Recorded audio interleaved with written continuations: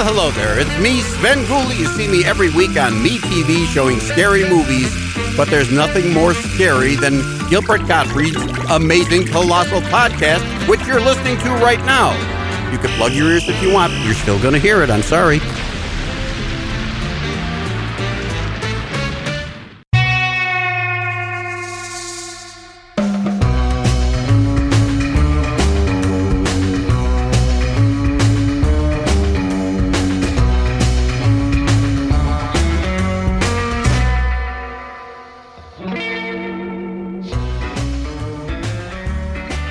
Hi, this is Gilbert Gottfried, and this is Gilbert Gottfried's amazing Colossal podcast. I'm here with my co-host, Frank Santopadre, and our engineer, Frank Verderosa. Our guest this week is a painter, former architect, author, occasional actor and singer, and one of the most successful and prolific television writers in the history of the medium. His credits are too numerous to mention, but hey, when has that ever stopped us? My Favorite Martian, Get Smart, Bewitched, Gilligan's Island, I Dream of Jeannie, The Andy Griffith Show, The Partridge Family, The Odd Couple, Love American Style, All in the Family, Barney Miller, Happy Days, Wonder Woman, Charlie's Angels, Starsky and Hutch, Fantasy Island, and Sledgehammer, to just name a few. He's met and associated with or worked with some of the most recognizable names in entertainment history, including Lucille Ball, Jonathan Winters, Orson Welles, Fred Astaire, Bing Crosby, Johnny Carson, Groucho Marx, and Sammy Davis Jr.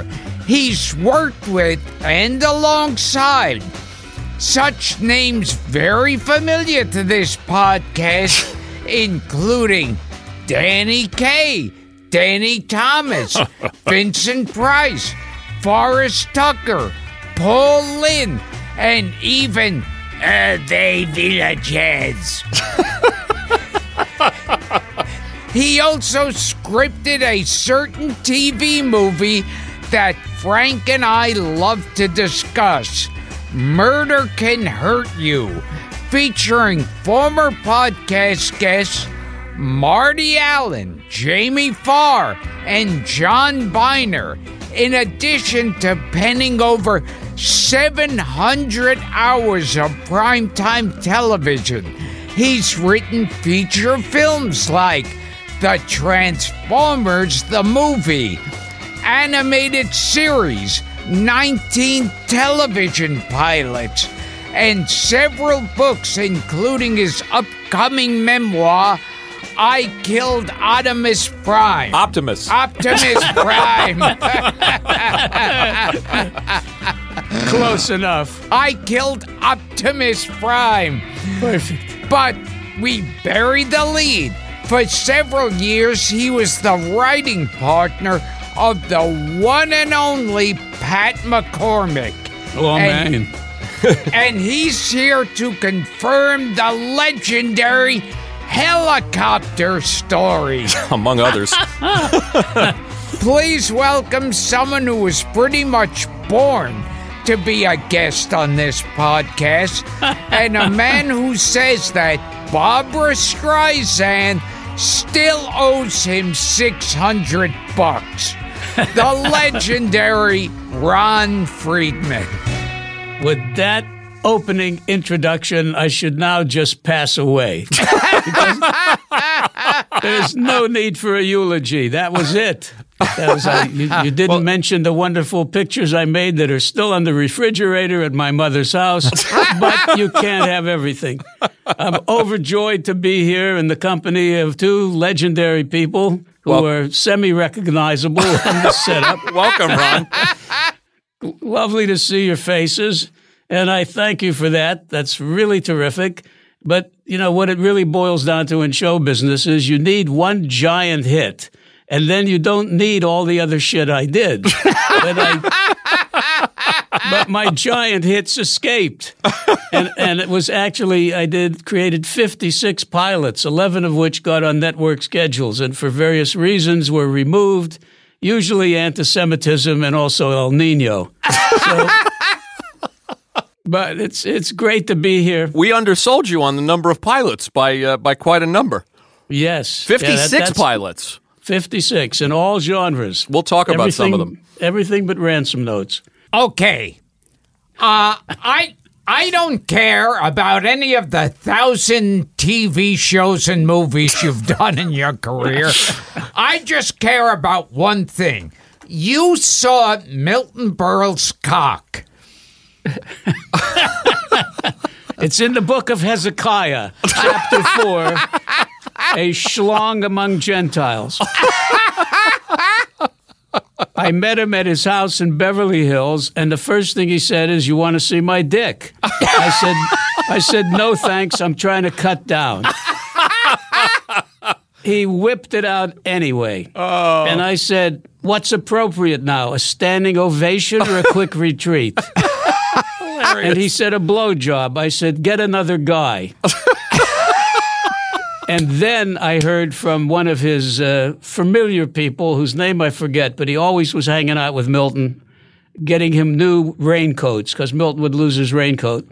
And the guy said, "I'm walking with Milton on 57th Street on a Sunday morning with his brother and his latest girlfriend, when a guy from New Jersey who's lost pulls over. He doesn't recognize anybody, and he says, 'I'm trying to get to the 59th Street Bridge.'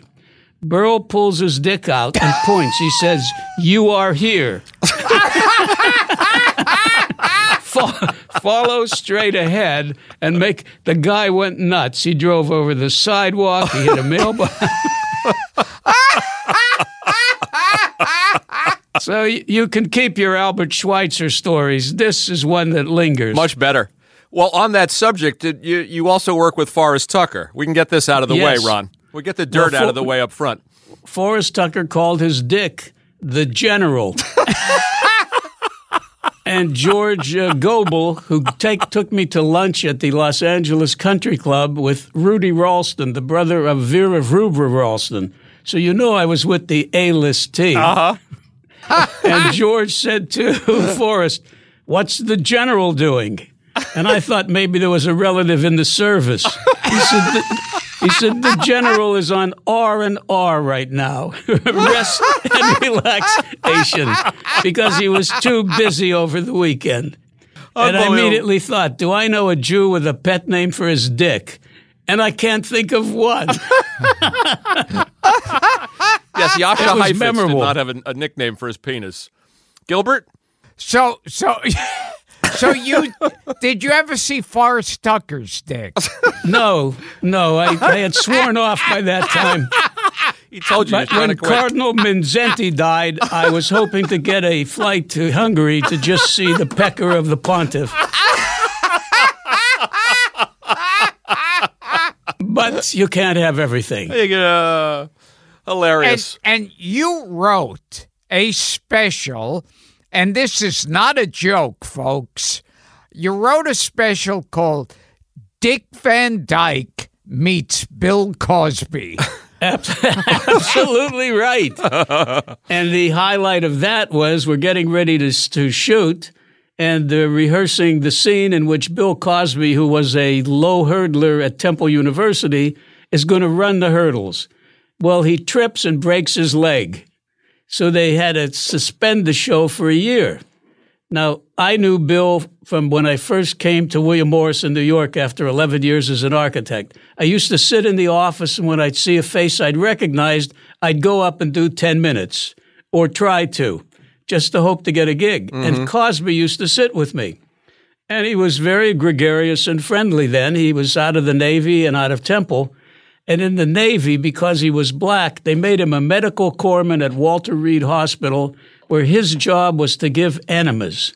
And he did an enema routine. He says, when you put the bone in, the guy goes, woo. He says, you do not want to see him at lights out. But when I started in the business, William Morris I wanted to be a playwright. And when I got William Morris to sign me, and I'll tell you about that in a minute, I had plays, and somebody gave a play of mine to the actor studio guys. What the hell's his name? I'll think of it. Lee Strasberg? Lee Strasberg. Well, let me get to the Cosby story. First, what William Morris did in those days is beginning writers were assigned to black comics because nobody wanted to write for black comics. I was very happy to do that because I always had a lot of black friends. I was unusual. In my high school yearbook, every black kid signed it and said, "You're great because you have no prejudice." And when I was elected president of my senior class, the local fraternities that expected to put their guy in didn't know why it happened. And my black friend says, "He's the only one that talks to us." So they elected me. But anyway, I worked for Timmy Rogers. Timmy Rogers. Oh, yeah. Oh, no. Great guy. I worked with Nipsey Russell and Dick Gregory and Godfrey Cambridge. Love them all. Flip Wilson. Yeah, all great. Wonderful. So I really welcomed that opportunity. The problem was they never got to work the better places. Right. And if they ever got to work an Ed Sullivan show, it was really unusual. They'd stop traffic on the street and they'd say, "Guess who's on Ed Sullivan tonight?" Somebody who's not exactly white. It was a different era, but I didn't mean to get into that. That's for when I'm running for office. Yeah, Timmy Rogers. Yep. He would, after each one of his punchlines, he'd pop his eyes out and go, "Oh, yeah!" That's right. Or he'd shake his head and go, "Oh, yeah. Oh, no." And he also wrote that great fan favorite, Fla Jalapa. I met my baby in Florida. We went in Pennsylvania, Fla Jalapa, Florida, Louisiana, Pennsylvania. I did an album for him, If I Were President, for Mercury Smash Records, and Quincy Jones produced it. Wow. And in it was a bunch of sketches, Ruby Dee, Ossie Davis, a guy named Hal Cromer, who was Stumpy of Stumpin' Stumpy in Harlem. Sure. Right. He was the first black act to do white carbons. Sammy Davis stole that and got credit for it. It was a very funny album. And but what happened was all the southern radio stations say they won't play it. And if anybody does play it, they'll boycott it. So it never saw the light of day. Now, Stumpin' Stumpy, yeah, I think were like the Black Martin and Lewis. They were. And they were funny. Definitely funny. But in those days, even if you were funny and you weren't Lily White, you were not acceptable. Yeah, because one was nice looking and a singer, and the other one would make goofy faces. Yeah, and he'd also do kind of acrobatic things, throwing himself around the stage like a rubber ball. And he did impressions, too. I'm just thinking about the era in which white and black were completely stratified. Mm-hmm. And one of my good friends was Wally Amos, who was the first guy to bring in black artists like Sam Cooke and a few others. And he was the breakthrough guy that broke the color barrier by representing these acts. It was an interesting time to be there, and you saw it firsthand. The racism I did. Aimed at these artists. They couldn't work certain clubs. They couldn't stay in the hotels. Exactly. And to Jack Benny's credit, Rochester had to stay where he stayed, or he wouldn't do the show. And that was Sinatra with Sammy. Mm-hmm. And when I was an architect in Pittsburgh, my first partner was a black guy. We were in school together, so we formed a partnership. No white contractor would bid on our jobs. And sometimes people pulled down the scaffolding just to teach us a lesson. Terrible. Yep. But I'll take that over Poland in 1939. Because was there a dangling Sammy story? It's not a Sammy story, a Cosby story that you were starting to tell before? No, it was just that he broke his leg doing what he was famous for, had a scholarship for doing, and had to wait. And then I saw him years afterwards, and he was no longer friendly. Yeah, the timing of discussing him is interesting as he's being sentenced as we're recording this episode. And at any time when you were doing that special, did you find Dick Van Dyke unconscious in Sammy's dressing room? Never. You mean in Cosby's dressing room? Cosby's dressing room. No, but it's like they had nothing to say to each other. And although Dick was always absolutely lovely, I know you've spoken to Dick we had him 50 here, times.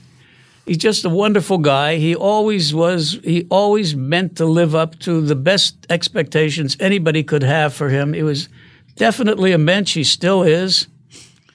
Incredible guy. You told me on the phone you did another project with him that never flew. This. Right. Dick bought the rights to a best-selling book called How to Become a Bishop Without Being Religious. And it was a big success. And it had features like you have to perfect your stained glass voice because people think it's God speaking. That's when you do the things looking for money. Mm-hmm. And Jesus said, reach in your pocket, don't look. Grab whatever feels silvery and crinkly. Pick it up, put it in the offering. Anyway, so Pat McCormick and I wrote a screenplay based on how to become a bishop without being religious about a young couple that gets married. He's in a beginning in the church. It was very funny, but no one would touch it. It was about religious hypocrisy? Yeah, exactly. Nobody would touch that. And, of course, now where everything's settled and we're all cool with each other and we don't care who does what, it doesn't matter. Different times, yeah. Different times is right. Now we just link hands, sing Kumbaya, and torch the nearest temple. Oh, my God. Now, you are friends with just about every famous midget in show business. That's right. Oh, my God. Yeah. Well, they two were that I small, can name. but delightful. 3. Yes, Michael Dunn. Michael Dunn, lovely guy. I used to meet him at Downey's bar. Yeah, he was Dr. Loveless on that was it. Wild West. He was also on Ship of Fools. Correct. And he was a brilliant guy, and he was really heroic because twice a year he'd check himself into a research hospital in Texas so they could take punches of his sternum and take bone cells and blood. He was trying to be the research resource to deal with spina bifida, which was the dwarfism that kept him a dwarf, that made him a dwarf. So he offered up his body to science. Wow. And one thing he told me that was unique, he said, you know what every little person hates? I said, no. He says, going to the men's room. I said, why is that? He says, people always follow you in to look at your dick. God. Hervé Villachet said the same thing. Who would dream of that as being a concern? But what Michael did is he said, I took karate. He said, so if somebody gets close to me in the toilet, I break their instep. And he showed me kicking down with a downward powerful thrust. And at Downey's one afternoon, he goes into the toilet and a big guy comes out hobbling after a huge scream. Unreal. And Michael came out, he says, I got the fucker. And Hervé had a gun. And if somebody approached him at the urinal, he'd take out the gun and say, how much do you love your balls? Gilbert, this is a dream guest for you. Oh, my God. And you are also friends with Billy Barty. Yes, lovely guy. Did you know that Billy Barty designed a furniture collection for little people? We did not know that. It's called the Billy Barty Collection. So if you're looking for an undersized schiffer robe or a bed, get online. You'll find it. Yes, strange are the uses of adversity. I told you on the phone that Gilbert lost a part to Billy. Yes. Yeah, in a Mel Brooks flick. Yes. That's the unkindest cut of all. Yes. Now, also, and this is something before I ever spoke to you, I was watching one of these rerun channels, and an old Charlie's Angels popped up. With Sammy Davis. Yes. That's it. Yes. And it's Sammy Davis playing a dual role with that terrible Patty Duke double image. And he's Sammy Davis and a Sammy Davis impersonator.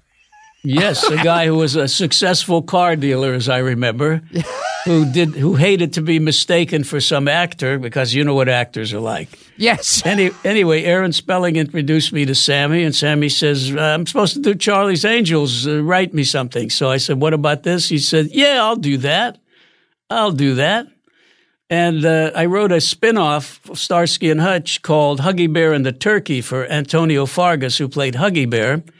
And he has a white partner who's a Southern boy, and the script calls for him to meet a snitch. Detective stories always have a snitch. And this was Blind Bessie, the woman who interpreted numbers and knew everything. And the setup was she doesn't like white people. So I said, well, Huggy Bear is going to tell his partner to pretend to be black because she's blind and she'll never know. So Aaron says, well, how are you going to do that? I said, well, the magic sentence is, when do the new Cadillacs come in? And I asked Sammy, is that offensive? He said, no, baby, that's cool. Let's go with that. Why did the Huggy Bear spinoff not fly, Ron, do you think? I know, because it was all set up to roll. It was on the schedule, and then suddenly I get a call. We decided we're going to go with another partner for Huggy, and he ended up being the captain of the Love Boat. And then it ended up with, maybe Huggy isn't right. Maybe and then they just pulled it. So years later, I asked Aaron, why did they pull it? And he says, oh, baby, ABC did not want to have a black person starring on their network. Oh, that's shameful. It is. It's terrible. But that was the world then. But they never admitted it. Well, take us back a little bit. You've talked a couple of times about being an architect, and you worked with, you told me on the phone you knew or interacted with Frank Lloyd Wright. I did. Which was mind-blowing. Bizarre. Well, what kind of character was he? When I met him, he was old and sort of gaga because at the Taliesin West, which was in Scottsdale, Arizona, I was invited there by his chief draftsman who had the unusual good luck to marry Joseph Stalin's daughter, Svetlana Stalina. Wow. How about that for a father-in-law? What's he doing now? Murdering Ukrainians. He's on 582,000. As soon as he gets to 650, we're having dinner. So anyway, I'm invited there, and I'm really honored. I can't believe it. But when I get there, it's late in the year, and the person that met me at the airport was wearing Renaissance brocade, velvet pants with a big feather in a cap, a velvet tam, and buckle shoes. And he said, the master likes a little Boccherini and Renaissance music of a Sunday.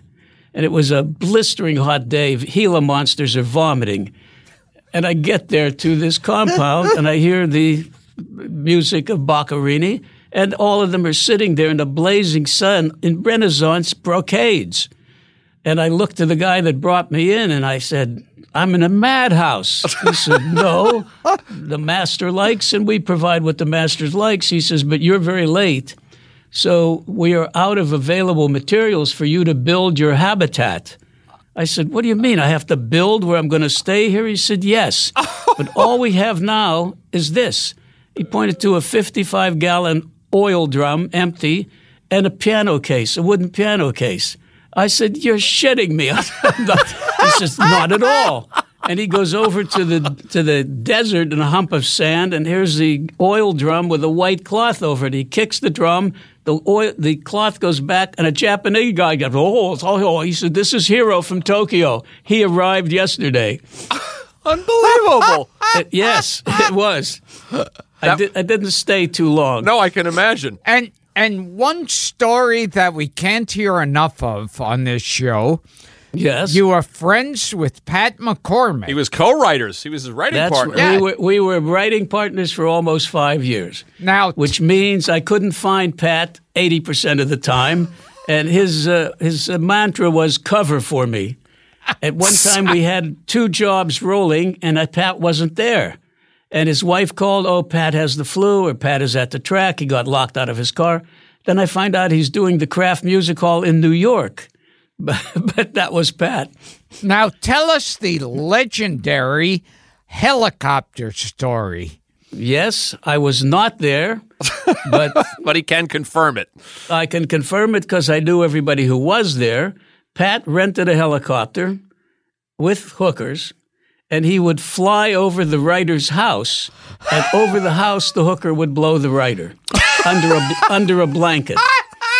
Under a blanket. There's a new wrinkle, Gil. Yeah, Pat was always concerned with appearances. Yeah. Was there a sandwich? We were told there was like a sack lunch. Like he gave him a tuna sandwich when they boarded the plane. That sounds right, because Pat had, no taste in food. As long as there was a lot of it, he didn't care what the hell it was.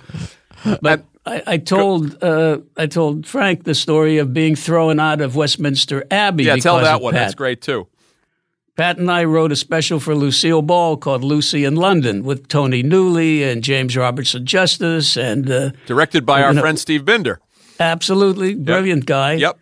Anyway, we're there, and, Pat could embarrass a toilet seat. He just had a knack for that. Like we'd be walking on the street, he'd see a pretty girl, and he'd say, "Blow me," and then he'd shove me. He said, "This is an ugly American, ma'am. I'm very sorry. How dare you offend this British woman?"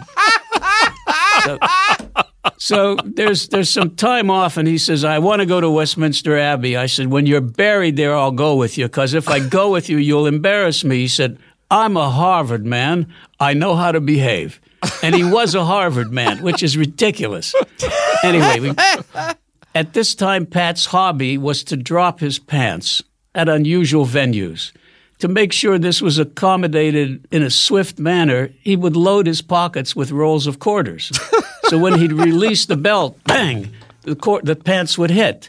And he'd be standing there in the world's cheapest underwear. I mean, the worst. It was like a kid's underwear, bubble gum stuck to it. I mean, it was horrible. Anyway, we're in Westminster Abbey, and I turn away for a moment, and I hear, bang, he's dropped his pants. And the guard comes over. And he says, "Not in Poets' Corner, sir." And Pat said, "Is this Poets' Corner?" He said, "Yes." So Pat recites, "There once was a man from Nantucket."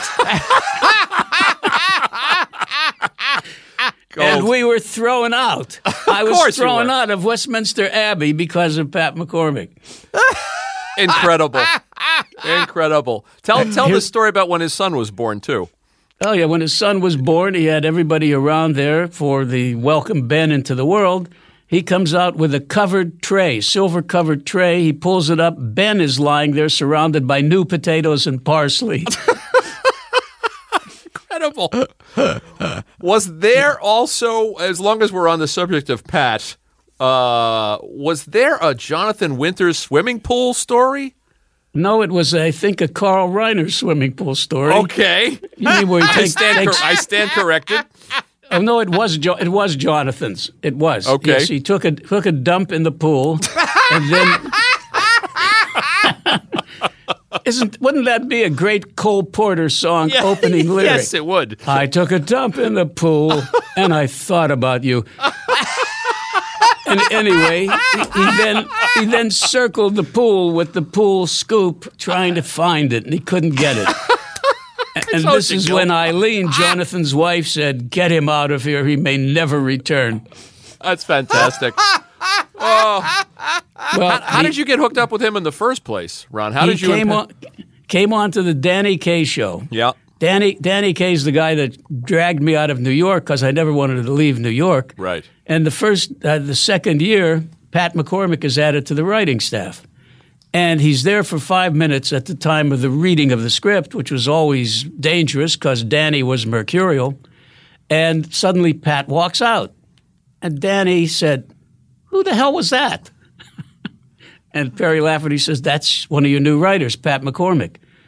He said, "Do you have to pay him a special price because of his height?" And Perry says, no. And Danny says, "Is he coming back?" And I said, "You'll know when he's back."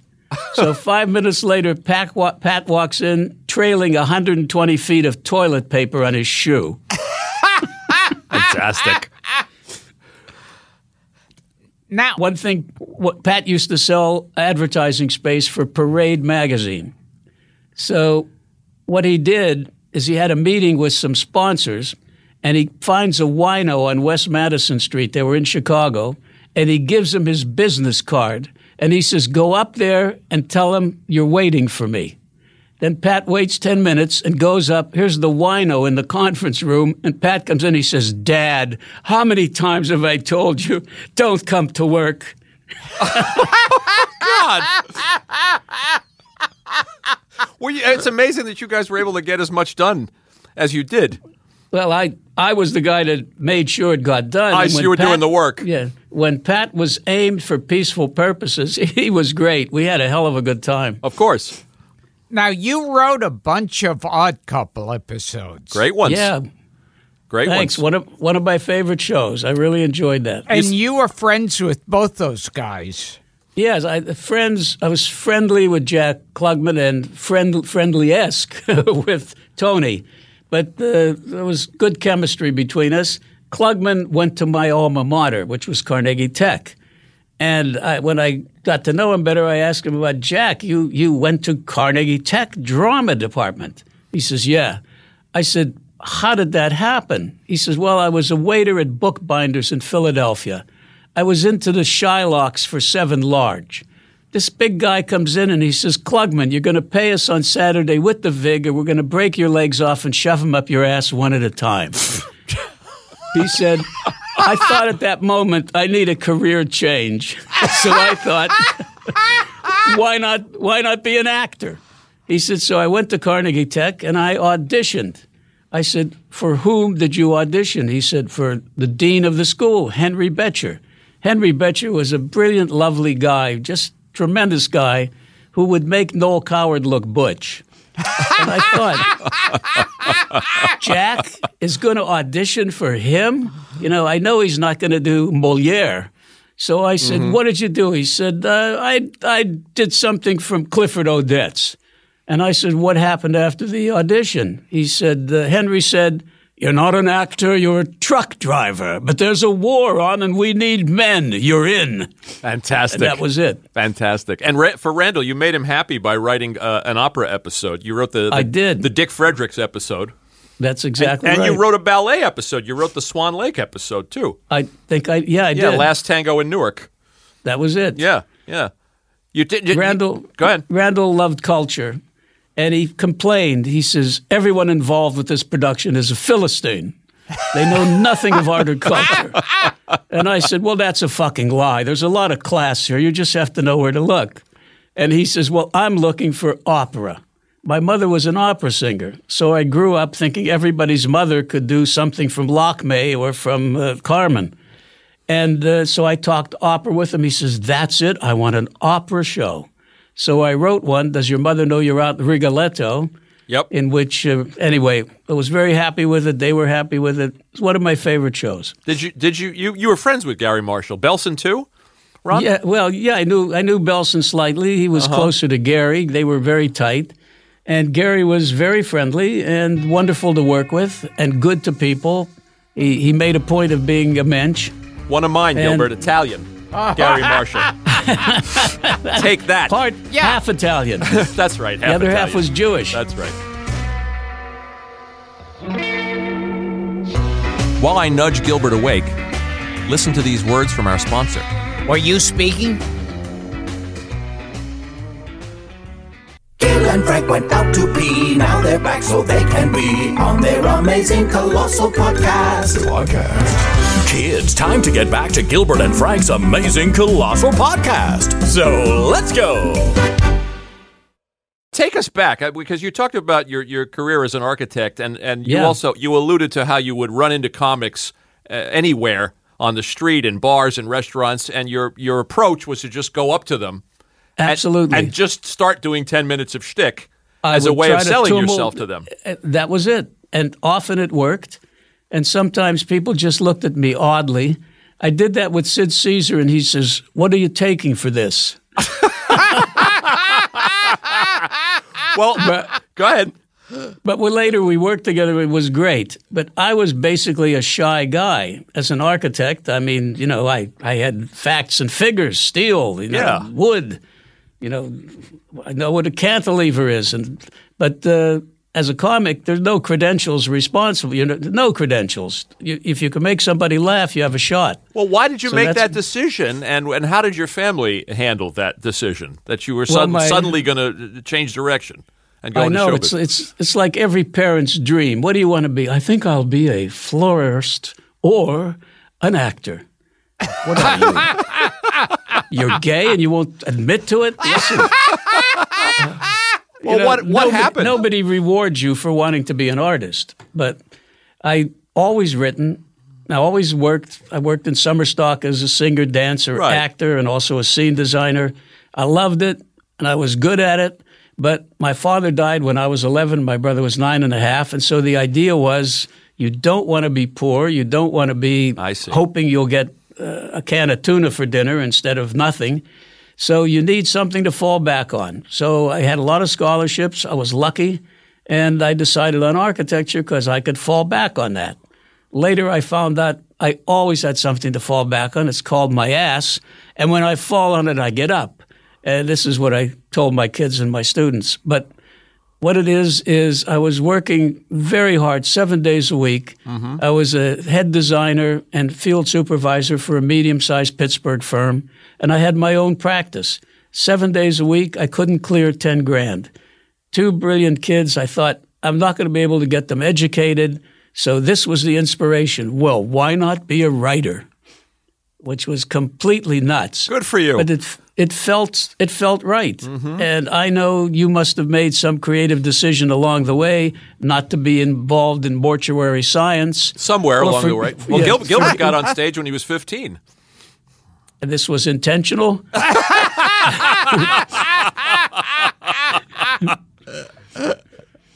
Well, I guess so. But go ahead. No, I was just saying, you wrote a special that we've discussed a number of times on this podcast. Murder Can Hurt You. Oh, a TV movie. A TV movie. Yeah. Neil Simon had done a full-length movie with Alec Guinness and everybody else. Murder by Death. Murder by Death. And so Aaron Spelling said, we want to do a movie like that. I said, fine. So that's what I did. And they cleaned it up a bit because I wanted Ironside. I wanted Iron Tuchus. They wouldn't let me do Iron Tuchus. And the Starsky and Hutch, I had that variation. So I had the equivalent of just about all the television detectives of the time with the man in white as the transcendental villain. Mm-hmm. And it was great fun. We love it. And we've talked about it long before we made your acquaintance. Jamie Farr and John Biner were Starsky and Hutch. Right. That's exactly right. With the world's biggest mezuzah or something. 2 guys we had on this show. And Gavin MacLeod was... he was Kojak. Yeah, he was Kojak. Yeah. And, oh, God. Victor Buono was Iron Tuchus. Yeah, that's right. Yeah. Oh, and what's that actor? Was it the actor from Rocky? Yeah, Burt Young did a Columbo Young, yes. And Burt Young was then on the Merv Griffin talk show, and Merv said, who wrote that script? And Burt Young said, I did. Oh, no shit. Yes. What nerve? Who's going to tell him no? What nerve? Yeah. And Tony Danza did a Beretta spoof. Oh, that's right. Yeah. Go ahead. Oddly enough, Victor Buono and I hit it off. I was just going to ask about Victor Buono. Yeah, so I created a television pilot called The Adventures of Mr. Hillary, where Victor Buono and Michael Dunn were partners, detective partners. Oh, I'd love that. And the Michael Dunn character was bloodthirsty and always wanted to kill, and the Victor Buono was a cook and flower arranger, and they handled arcane mysteries. And then Victor died, and shortly after Michael died, and years later with Stan Lee, I got Billy Barty and Lou Ferrigno to do Partners, which was the same idea. But the network didn't buy it because what do they know? Is that one of the 56 pilots? Yes. Yeah. Just tell me who are some of those people that you approached when you made the transition and you decided to just kind of walk up to people on the streets. Timmy Rogers was one of them? It isn't easy. Yeah, Timmy was. Dick Gregory, Jack Carter. Yep, Jack Carter. had a great time with Jack Carter. You told me a very funny Jack Carter story, by the way, as a side note. You told me that. Well, can I tell it? Yeah, please do. All right, because his grandchildren might be watching. You don't have to use the real name. All right. I won't use his real name. We will use his initials, J.C. I just realized how dangerous that is. Anyway, I'm working with him regularly because he's taken over for Jack Parr in the interim between Jack Parr and Johnny Carson. And he says to me, you know this singer? I don't want to mention her name. Her husband was a great singer. He says, I've been crazy about her for years. He said, we've been trying to get together. Every time we try to get together, she's married, I'm married, they're divorced. He said, now we're both free and we're available, and I'm going to see her tonight. And I say, I was so happy for you, Jack. I'm going to have a dinner just to say Jack is getting lucky. Anyway, I see him the next day, and I said, well, how was the magic night?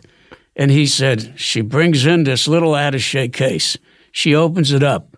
There are all kind of battery things and drills and things you shove up your ass and plug in. He said, there are things you put on your nipples and it gives you a zets. He said, so I'm looking at this stuff, and she approaches me with a mix master. And I said, call me when there's a power failure.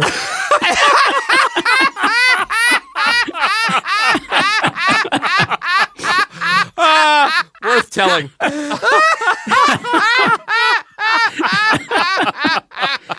He knew how to put romance into a relationship. I got to send you something. We'll send you a shit Jack Carter says, which you'll love, from our friend Cliff Nesteroff. But who were some of the other people in the clubs? Joey Ross, you mentioned?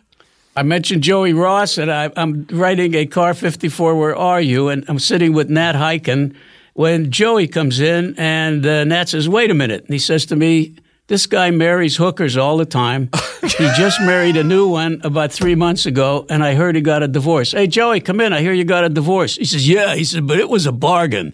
He says, I figured out. I fucked her 178 times. He says, I was getting screwed for about a third of her rate. Oh, Lord.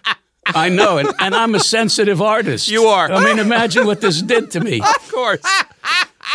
You say you worked a lot of toilets in those days, too. I did with the comics I wrote for. With the comics. Who were some of the other people? Oh, God. I'm thinking now David Astor. Okay. Morty Gunty. Morty Gunty. Wow. There's a name. Was Borga playing those rooms? Or Victor Borga. Yeah. Victor Borga played Class Places. I loved Victor. And he would call me from everywhere in the world and say, I need some lines. So one of the ones was I called Hertz to have a piano waiting for me. It was on the runway and the keys were in it. Nice. And he loved that. And he did the punctuation act, with the commas Sure. and punctuation. So I did one for him which was Old English, where the F's look like S's. So when the president arrives, they play Hail to the Cheese. Very heady material, Ron. Well, listen, Smart Victor stuff. Victor was great. When I got to know him better, I said, did you speak English when you came here? He says, no. He says, I was in a Danish Seamen's hotel, very nice. He said, on Times Square, and he said there was a movie theater there for a dime. You could watch movies all day. He said, so I learned English by watching movies. He said, and then a friend of mine came to me and he says, Victor, you can't go to the movies anymore. And I said, why not? He says, you sound like a gangster. He was watching George Raft. Oh, great. Yeah. To learn English. And you know about, and you could confirm, Paul Lynde, anti-Semite. When he was drinking, yes. But he was a lovely guy until he had a couple drinks, and then he turned into Rudolf Hess, and he hated everybody, literally. Bruce Valanche said he turned into the Wannsee Conference. You guys are on the same page. Absolutely. But you created Uncle Arthur. You created this iconic character for Bewitched. Yep. Because Bill Asher was a good friend of mine. Anytime Bill worked, he wanted me to write the scripts. And Paul was a friend, and I knew Paul through Bill. And Paul said, I want to be on Bewitched. I have to be on that show. So I created Uncle Arthur, and he loved it. So you found that when he wasn't drinking, he was pleasant to be around. Absolutely, He was a pleasant chap. Great fun. I hired him for the Jonathan Winter Show for 17 shows in a row with Alice Ghostly and Cliff Arquette. Oh, Wow. yeah. Yes, what a gang that was. I mean, there was some really instant funny. I'll bet. And Cliff was funny as hell. He went back to the old days of Hollywood when he was banging a famous star. I'm trying to remember her name now. He said he used to screw her under the boardwalk in Santa Monica. He said, but he often had to wait in line when the Army or Navy were in town. Oh, my God. Perfect timing. We have Rosanna Arquette on the show today. Oh, be sure to tell her that. I will. She'll love that. He used to dress as a priest and visit sick friends in the hospital. Who did this? Charlie Weaver? Cliff Arquette. Yeah. Fantastic. Now, a lot of people say, like, Alice Ghostly and Paul Lynde were basically the same person. Exactly. A similar right. act. The same kind of sort of unhappy, but, just absolutely crazy. And they just fed each other. So it was really great. Jonathan loved working with them because it had to be funny. And Johnny loved to do reactions whenever he had a shot at it. So they gave him something to react to. Well, tell us about your friendship with Jonathan now that you brought him up. And you that story you told me on the phone about how he just refused to go to sleep. Oh, yeah. He refused to call it a night. True story. A lot of comics, and I'm sure you've experienced this, Gilbert, when you're on a roll and everything is working, you do not want to stop. Because if you stop and you take a nap, you'll wake up, your joker will be broken. Yes. And that was true of Jonathan. So he's working the Hungry Eye in San Francisco, and he's done 3 shows, and everybody's loving the last show. And Johnny said, let's go to the Buena Vista for Irish coffee. He wouldn't pay, but everybody followed him there, and he continued to do his act all night. He just, improvising. The dawn comes, so he goes to the Balclutha, which is the sailing ship at anchor in San Francisco Bay. He goes over the protective ropes, and he gets on the rigging, and he starts doing Charles Lawton as Captain Bligh. He said, that had to be fabulous. Yeah, I'll bet. He said, that's when the men in the white coats came for me, and I spent the next 2 months making rope-soled shoes. Yes, he did a little stretch there. Yep, he in did. In the facility, in the hospital.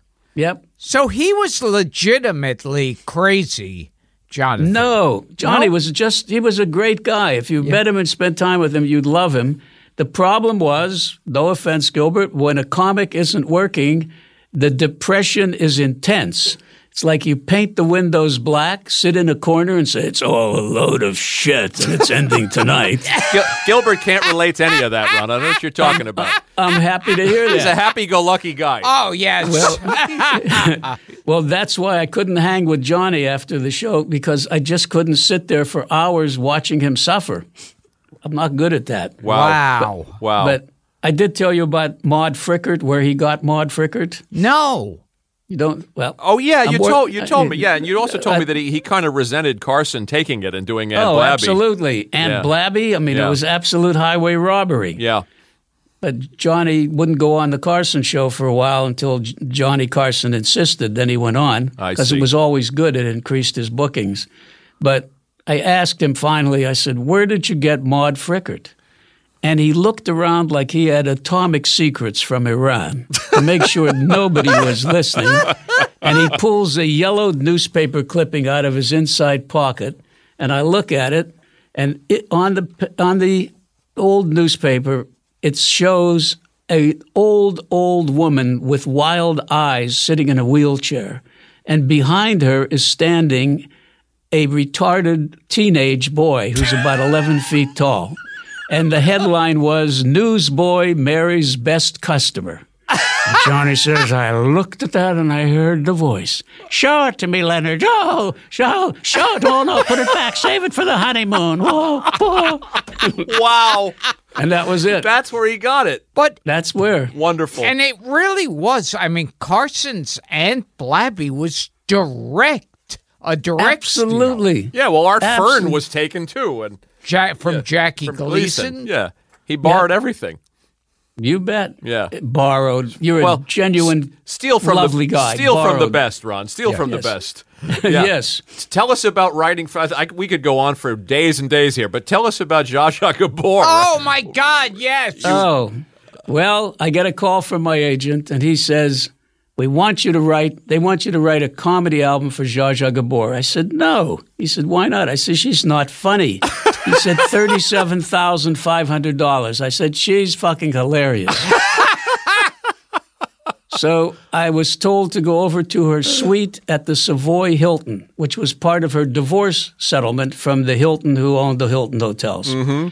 And I ring the bell, the door opens, and she's completely naked. I was an architect like 10 weeks earlier. None of my clients ever met me there. It's a new world. No, designing a bar or a hotel. No, they don't show up naked. But not only that, behind her, on her hands and knees on a shag rug, was her private secretary who looked like, Gertrude Stein might look if she was a fullback for the Chicago Bears.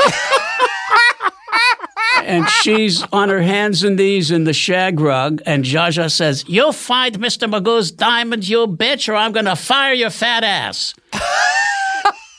She had a Yorkshire Terrier named Mr. Magoo that had a diamond in its top knot. It fell off in a shag rug. So here's this woman going hands and knees going through the rug while the naked star is standing looking at me, giving me what I might call a gynecological expose to show her contempt for me, discussing what the album should be, and it should be sophisticated and bright and light, and I'm trying not to look.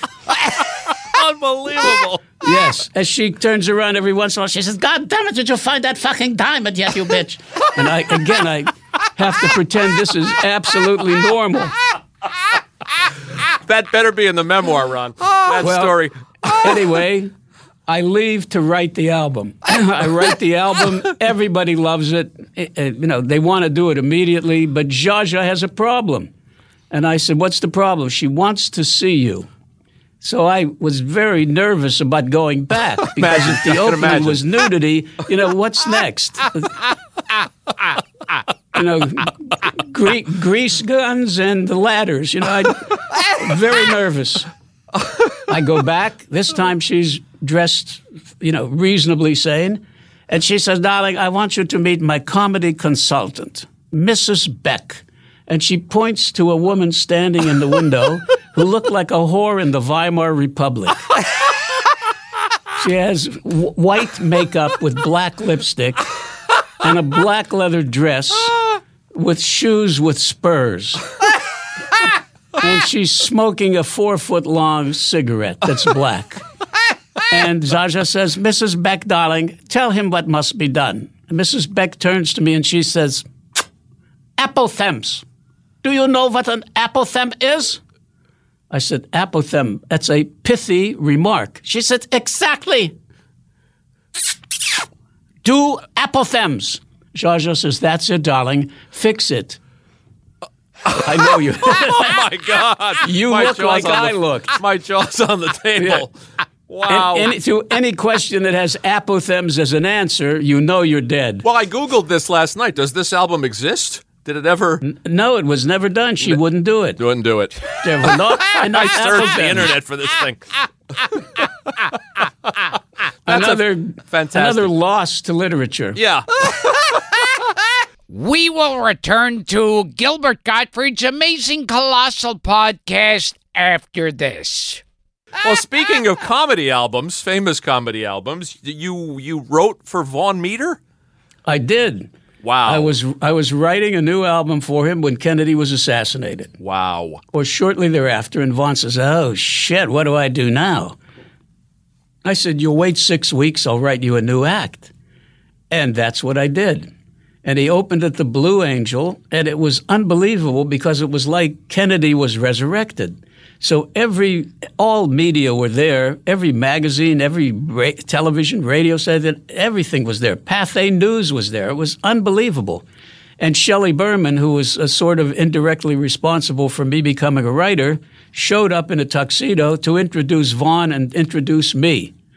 And Vaughn did the act and got great response, but the reviews were all the same. Mr. Meter is an indifferent performer, but the material was brilliant. And Danny Kaye was in the audience, and he says, "You're coming to California." And I said, "Under no circumstances." But you went.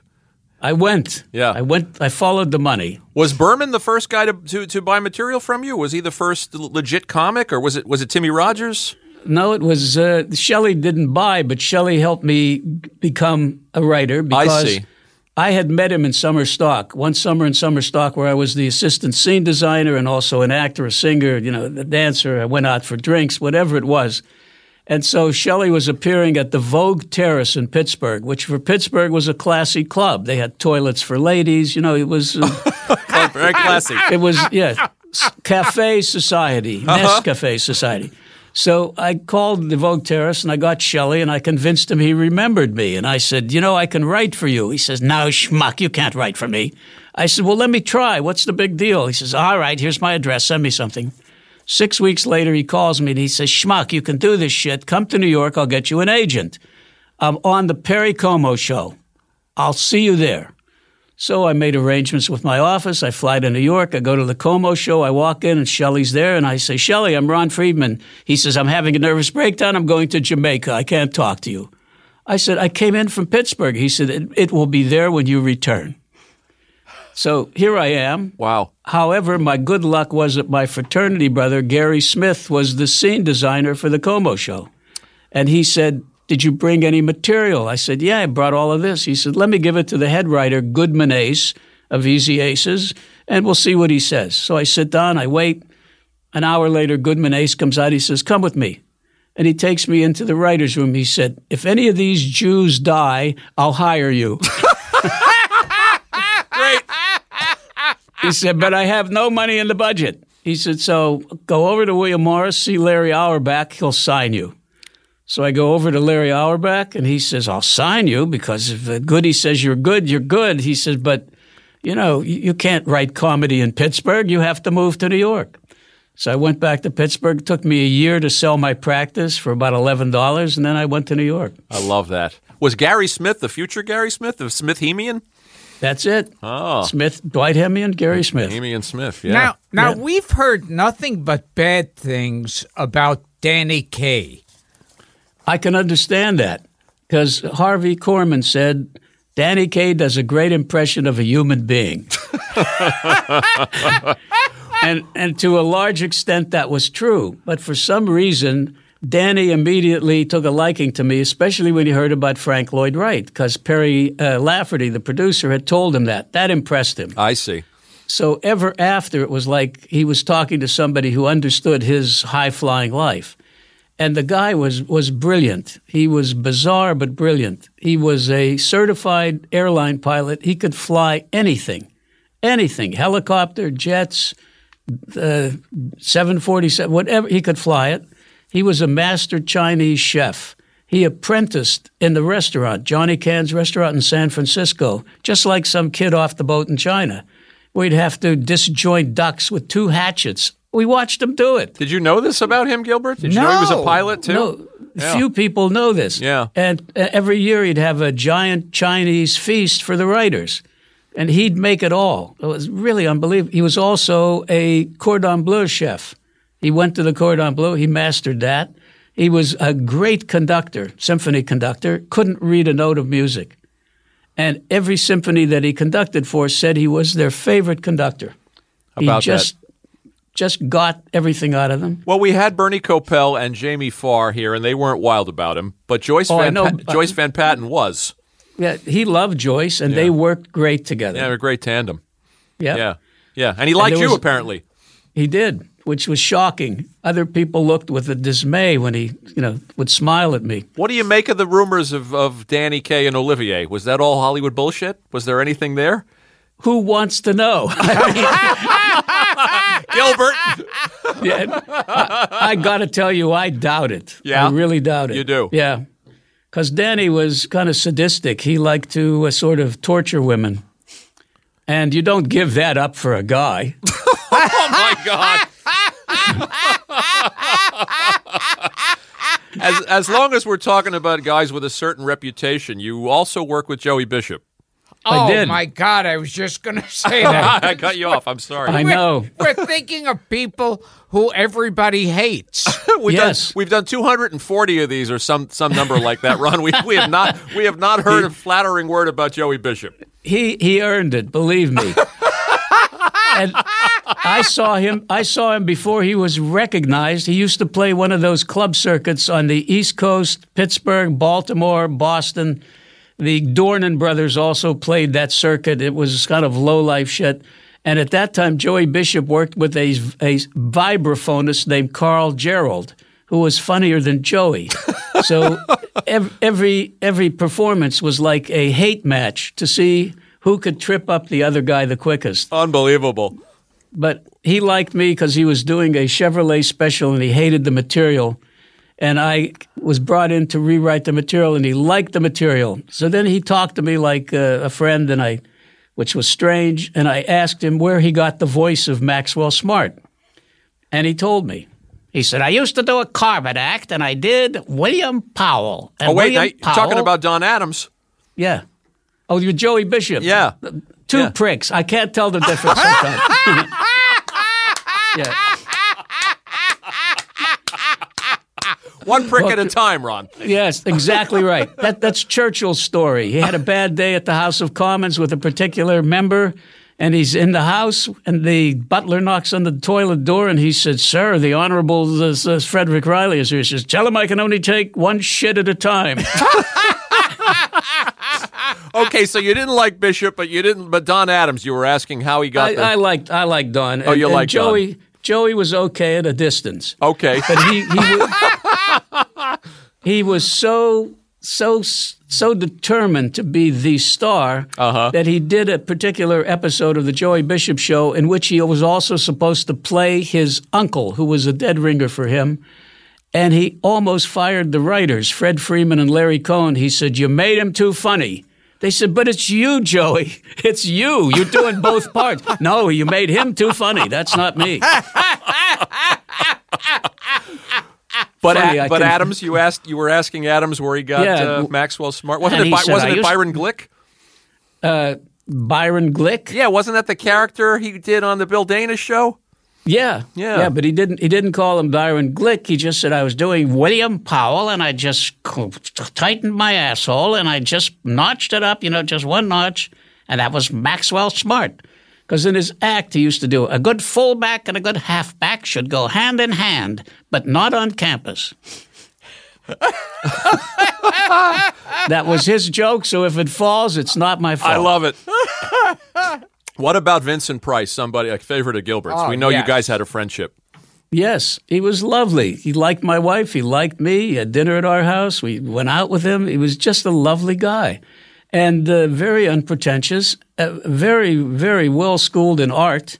He was responsible for making Sears a broker for American art. Yeah, can you imagine? Jeez. Yep, he did. And a lot of people bought American art, mostly multiples, and suddenly found out a few years after they purchased it that they had some things of real value. So things that used to sell for $25 or at the most $75 are now worth, $7,000, $10,000, $50,000, all because of Vincent. I love what you told me on the phone, that he worked so consistently because he was such a menschy guy. He was such a pro's pro. And people loved having him around. They loved having him on sets. And they did, because he was just joyful to be with. He was always friendly and open. Everybody was somebody worth talking to as far as he was concerned. And when I was producing shows and I'd have somebody acting up, I'd take them into the office and I'd say, how long do you want to do this? And they'd say, what do you mean? I said, how long do you want to be an actor? How long do you want to be all my life? I said, well, then you better stop doing what you're doing or you're done. The minute you get a little older, they'll get somebody nice who's as old as you are, and you'll never work again. But everybody hires Vincent because he's great to have around. He's a marvelous performer, and he makes you feel good for being in the business with him. I'm going to make Gilbert do a little Vincent Price for you. Go ahead, Gil. Go ahead. Favor Ron. Yes. Yes. He's entertaining us. We should entertain him. The tinglers loose in the theater.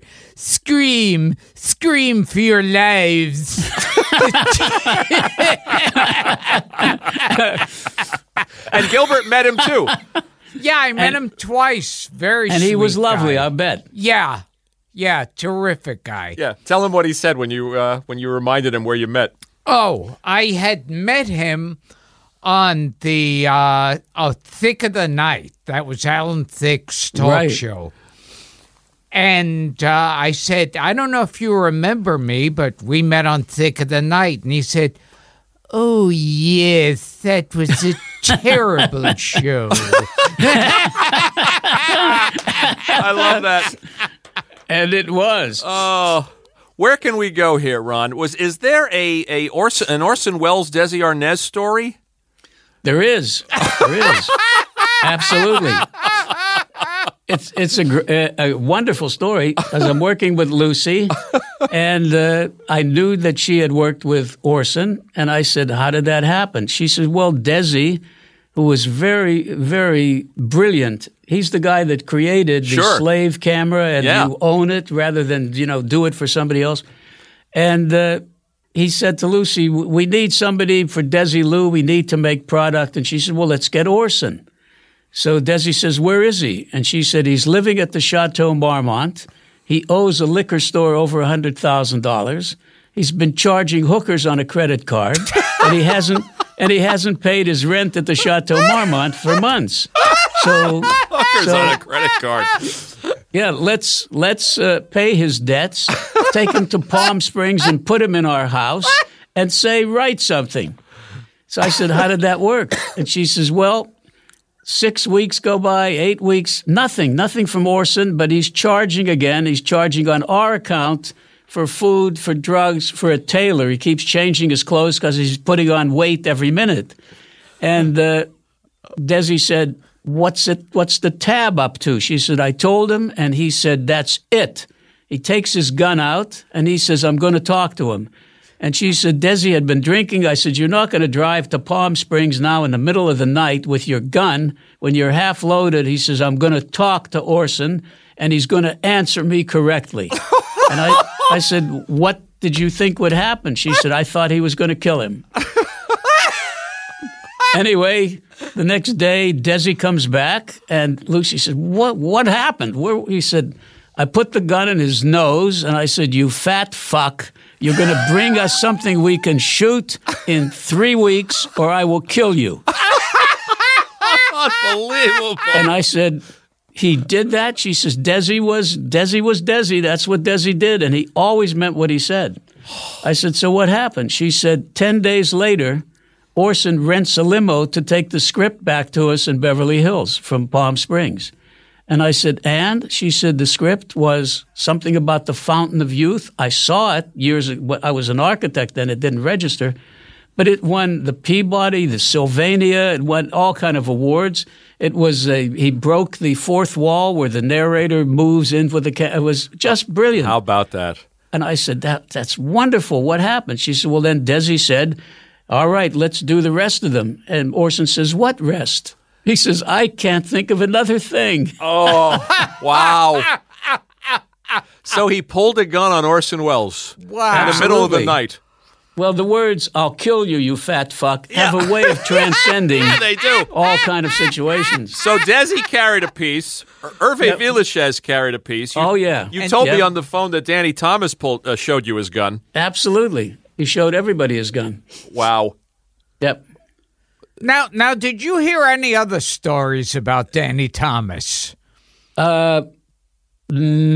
Having to do with glass coffee tables. No, with what? I can't believe he's going there. Glass coffee tables. I'd rather not say.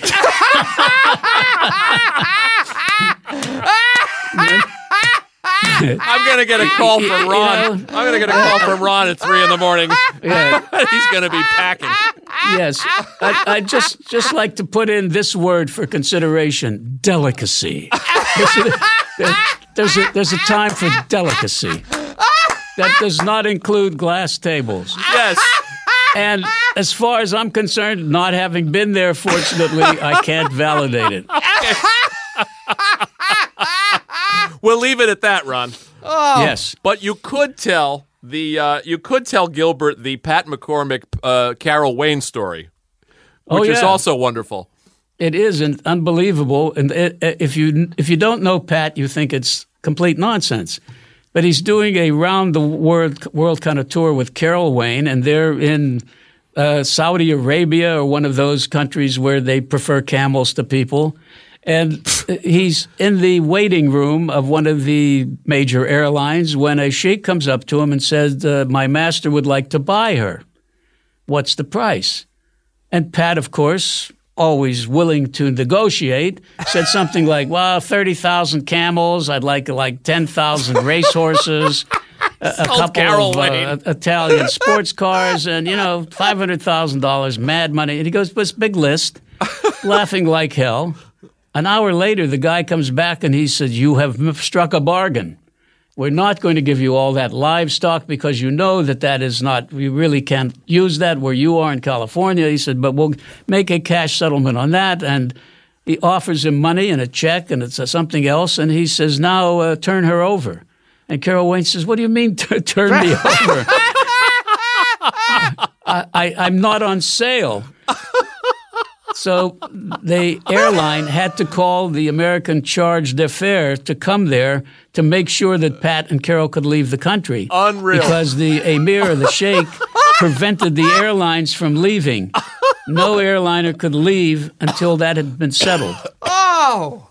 Madness. Absolute madness. Well, let me just tell you this quickly. I'm doing Lucy in London with Pat McCormick. We're flying over. Pat's on a new diet. His new diet is a 6-pack of Mexican beer every 4 hours. That was it. The weight's supposed to just drop off. So we're sitting in the airline, and Pat suddenly grabs his chest, his eyes roll back, and he falls over in the aisle. And the stewardess says, is there a doctor on the plane? 2 doctors run back with the stewardess, and they carry Pat to the back of the plane. I try to go back there, and the steward comes out, and he says, I'm sorry, sir, you may not go back. He's being treated. I'm standing there. I go back to the seat. The steward comes over. He said, you may have to stay with the body until it can be repatriated. I said, what are you talking about? Did he die? He says, well, no, but he is under physician's care. And should he die, it will be up to you as his seatmate to identify the remains and stay with it until they are repatriated. I'm thinking he's dead. So the plane lands. I go into the terminal at Heathrow, and I'm waiting, and no Pat. And I'm also holding his garment bag, which is for a 6'11" guy. For me holding it up, I'm getting a hernia. Hilarious. And I'm waiting, and suddenly he shows up. I said, where were you? He says, I was screwing a nurse. I said, what? He said, I pretended to have a heart attack because the seat was too small. So they gave me a whole row to lie down in, and they gave me coffee and everything. He said, and then I had to report to the hospital here to get a clean bill of health. And that. Yes. I am speechless. So am I. At that time, at like 3 a.m. at Heathrow. Yeah. And he's alive. I wanted to kill him. But you guys stopped writing together at a certain point, but you remained friends.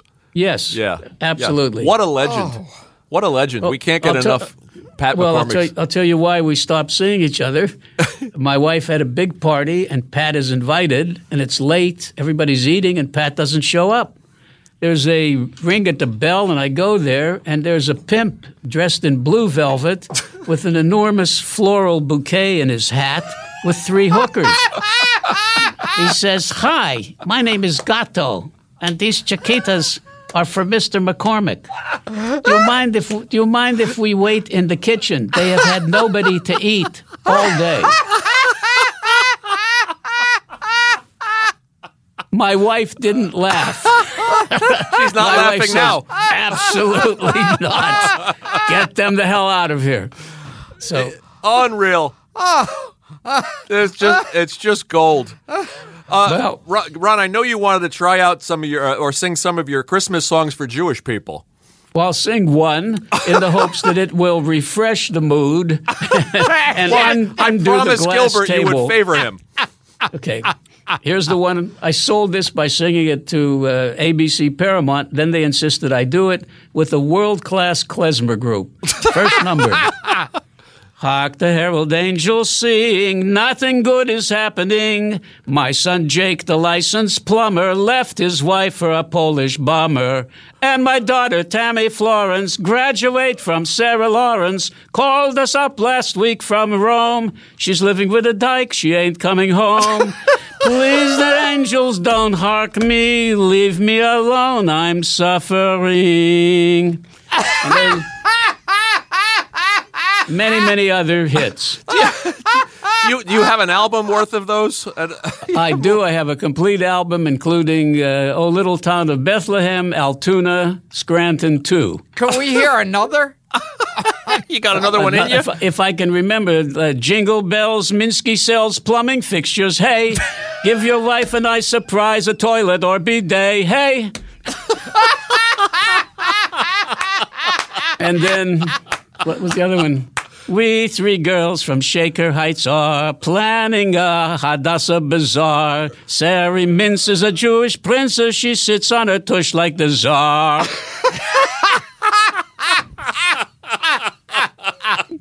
Something to offend everyone. I love it. Oh. I haven't been entertained by a guest like this in a long time. Ron, this is just we could go forever and ever and ever. I'd love to, because I admire Gilbert, and I always liked you. The sound of your voice makes everything distinctive, and also your commitment to the material. There is I will die doing this, and you will enjoy it, or I'll go to your house and kill your children kind of, you must pay attention. You must enjoy this. And if it's really rough material, it's even then, it's like, I know this is low material, but I've got to do it, and you're compelled to enjoy it. That's him. So I like to do your joke, which is, a bear and a rabbit are taking a shit in the woods. The bear said to the rabbit, does the shit stick to your fur? The rabbit says no, so the bear wipes his ass with the rabbit.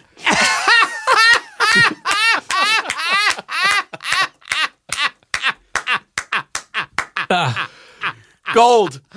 It's been a What mitzvah. a tribute. Wow. Yeah. Thank you, Ron. What he said to me on the phone is he admires the fact that you've come this far and you haven't been locked up yet.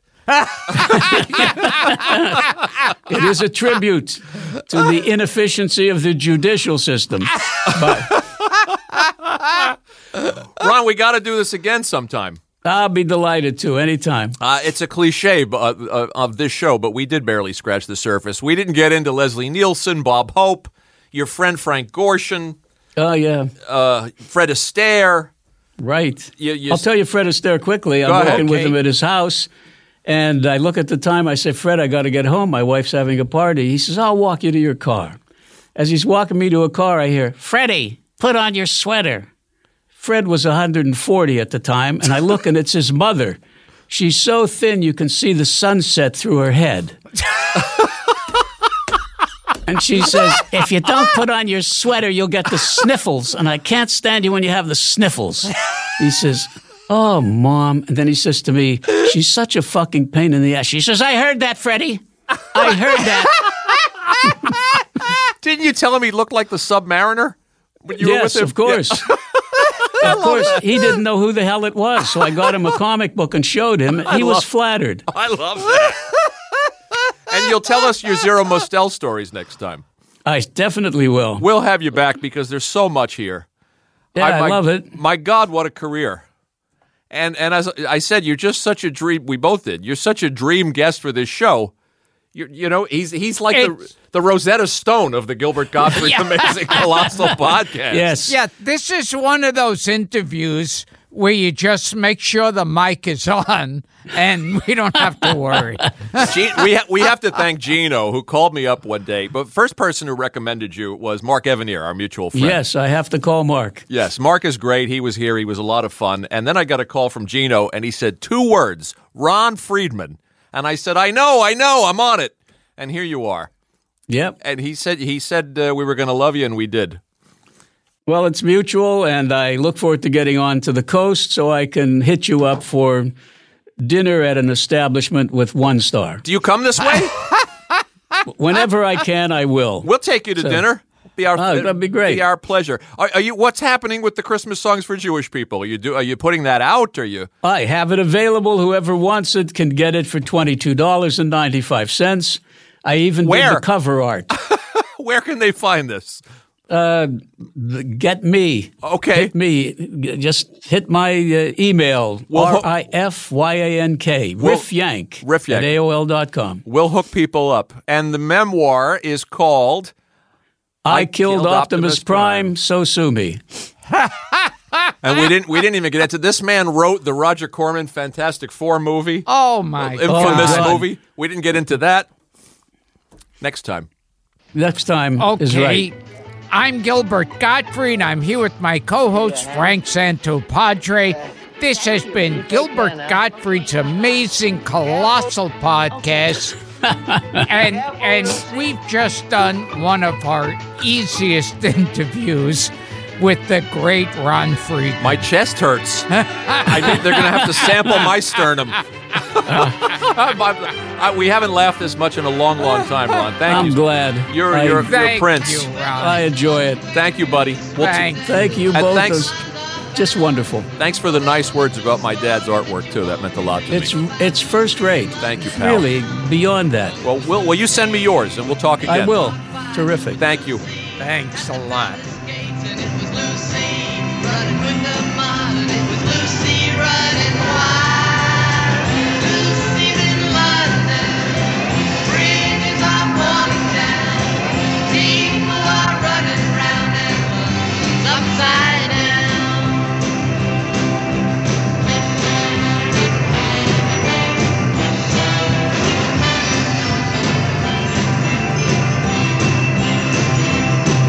With a miniskirt on, she got in with the mods, and she really became top gear. With a motorcycle and her sunglasses and her long bright red hair. Well, it was Lucy with the big block 5. It was Lucy with a miniskirt on. It was Lucy running with the mods. It was Lucy running wild. Lucy's in London, bridges are falling down. People are running round and London's upside down.